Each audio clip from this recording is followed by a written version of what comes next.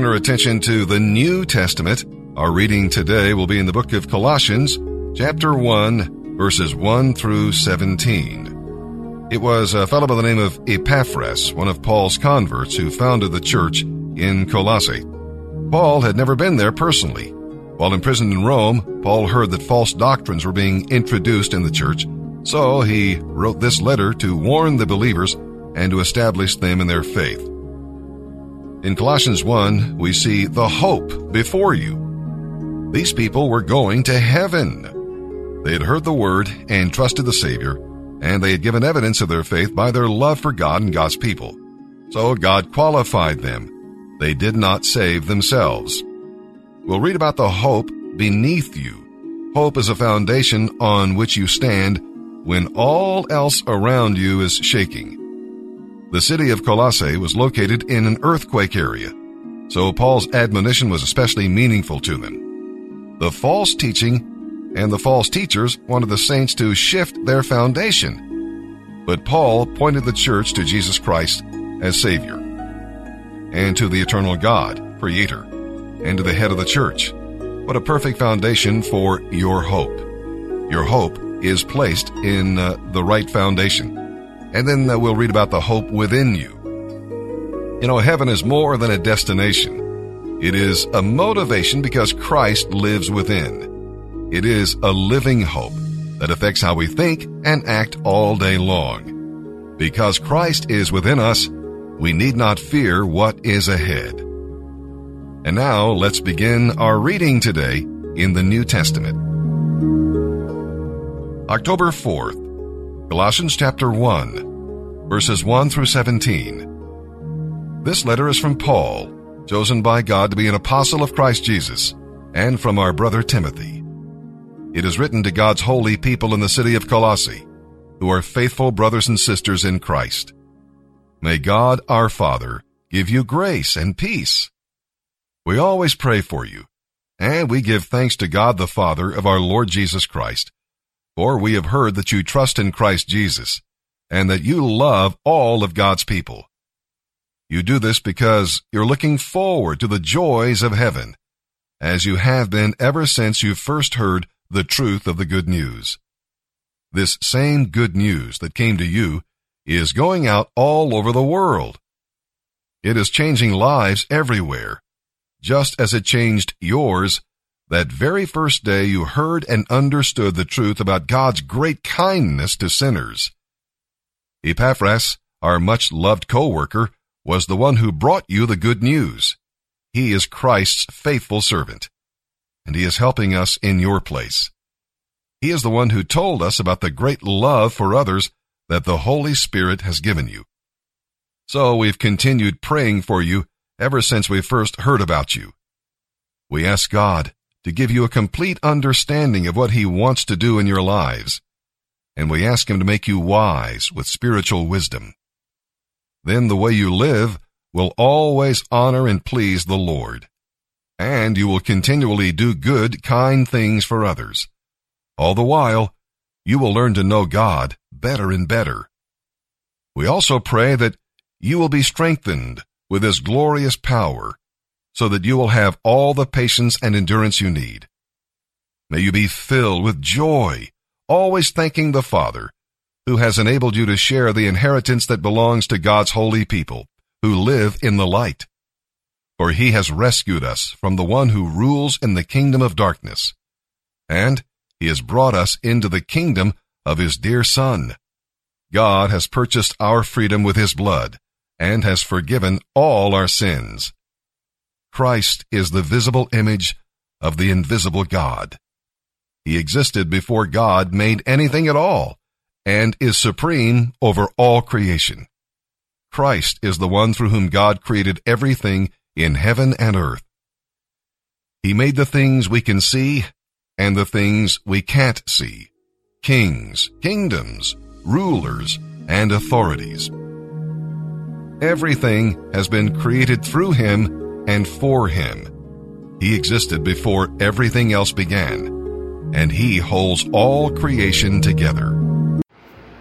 Morning, everybody. This is Seth Johnson. I'm here with Steve Nichols, getting ready to launch out and back into the community.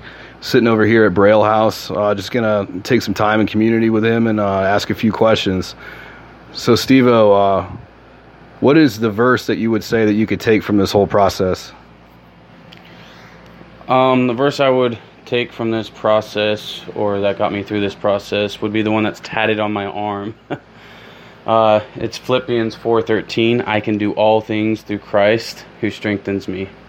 And the reason behind it is because I can do all things. And before I realized that, man, it's a dark place. And now that I know it, I can go into situations and defeat them beside Jesus Christ. Amen, man. That's super encouraging. So with that being said, just if you were to reflect back on your time here over these 13 months, what is one highlight, like maybe a favorite memory of yours, and also a situation to where you had to apply that verse? Like, what is something that you had to struggle with, combat with, and overcome, and how did you do that? Okay, so I'm going to go ahead and go with the one thing that I struggled with while I was here. I think it was a large speed bump, and it follows up with the best memory I have with the refuge as far as perseverance goes and just the brotherhood. So back in second phase, my grandfather passed away, and this man, he raised me. He told me the good morals to life, and when he passed away, I mean, I was heartbroken. I wanted to leave, ultimately. But then comes the best memory. But to get over that was like perseverance, obviously, and brotherhood. You know what I mean? Yeah. But one of the greatest memories to help me to get through that, to understand that I'm going to need to persevere through this, I'm going to need to be stronger for my family, was I was about ready to throw in the towel, and I was upstairs, on the third floor of third phase building, and brother comes up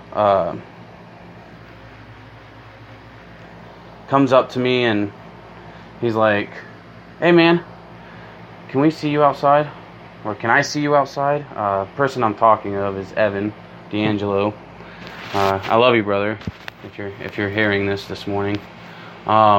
He said, "Come outside." And when I went outside, there was just a group of brothers just willing to pray with me and to pray over me and pray about the situation.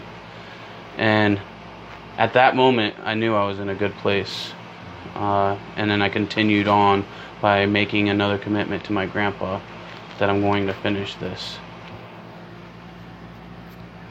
That's pretty powerful, man. Like, it just goes to show that, how much love is here, and the power of prayer, it can really genuinely overcome anything. So getting ready to launch here, what's something that you could just encourage everybody with, just kind of an overall theme that you could say to continue to go back to as they encounter their own struggles, and maybe something that can just cast some vision as you're getting ready to leave here? I would say perseverance. Walk by faith. Just trust that Jesus got you. Your prayers don't go unanswered, and His promises are fulfilled. It's a miracle that I'm still here today, and it's a miracle that I got through this. We're walking through His miracle right now, and so if you're going through a hard time, I'll just say persevere and look to Jesus for the answer. Lean on the brothers. Those are tools that God has given you to persevere through this situation that you're going through in your life right now. So that's the advice I have for you. Just keep it narrow, and don't let anything get to you to a point where you want to leave. And if you do, hit your knees and start praying. I'm telling you, it works. And always die to self in the morning, and really give that moment to God. He comes first in our lives, most importantly. Dude, I appreciate your time. Thank you for just being faithful to your commitment here. And I really liked where you said, we're walking through our miracle right now. That hit home to me. So I love you, man, and best of luck to you. God bless. Psalm 76, verses 1 through 12. God is to be praised. We don't know what military victory is celebrated here in this psalm, but it brought great glory to the Lord. The enemy's fortresses, soldiers, and equipment were unable to stand before the Lord of hosts. It is encouraging to know that God is for us in the battles of life. Next, God is to be feared. Man's fury does not frighten God at all. In fact, he uses it to bring himself glory like a woman wearing a special garment. God is long-suffering, but one day he'll rise up to judge the wicked. Meanwhile, his people must also fear him and be faithful to keep their vows to him. Never trifle with God. It was Thomas Carlyle who wrote, "Judgment for an evil thing is many times delayed, some day or two, some century or two, but it is sure as life, it is sure as death. God's judgment will come." Psalm 76, verses 1 through 12, for the choir director, a psalm of Asaph, to be accompanied by stringed instruments, a song. God is well known in Judah. His name is great in Israel. Jerusalem is where he lives. Mount Zion is his home. There he breaks the arrows of the enemy, the shields and swords and weapons of his foes. You are glorious and more majestic than the everlasting mountains. The mightiest of our enemies have been plundered. They lie before us in the sleep of death. No warrior could lift a hand against us. When you rebuked them, O God of Jacob, their horses and chariots stood still. No wonder you are greatly feared. Who can stand before you when your anger explodes? From heaven you sentenced your enemies. The earth trembled and stood silent before you. You stand up to judge those who do evil, O God, and to rescue the oppressed of the earth. Human opposition only enhances your glory, for you use it as a sword of judgment. Make vows to the Lord your God and fulfill them. Let everyone bring tribute to the Awesome One, for he breaks the spirit of princes and is feared by the kings of the earth. Proverbs 24, verses 21 and 22. My child, fear the Lord and the king, and don't associate with rebels, for you will go down with them to sudden disaster. Who knows where the punishment from the Lord and the king will end?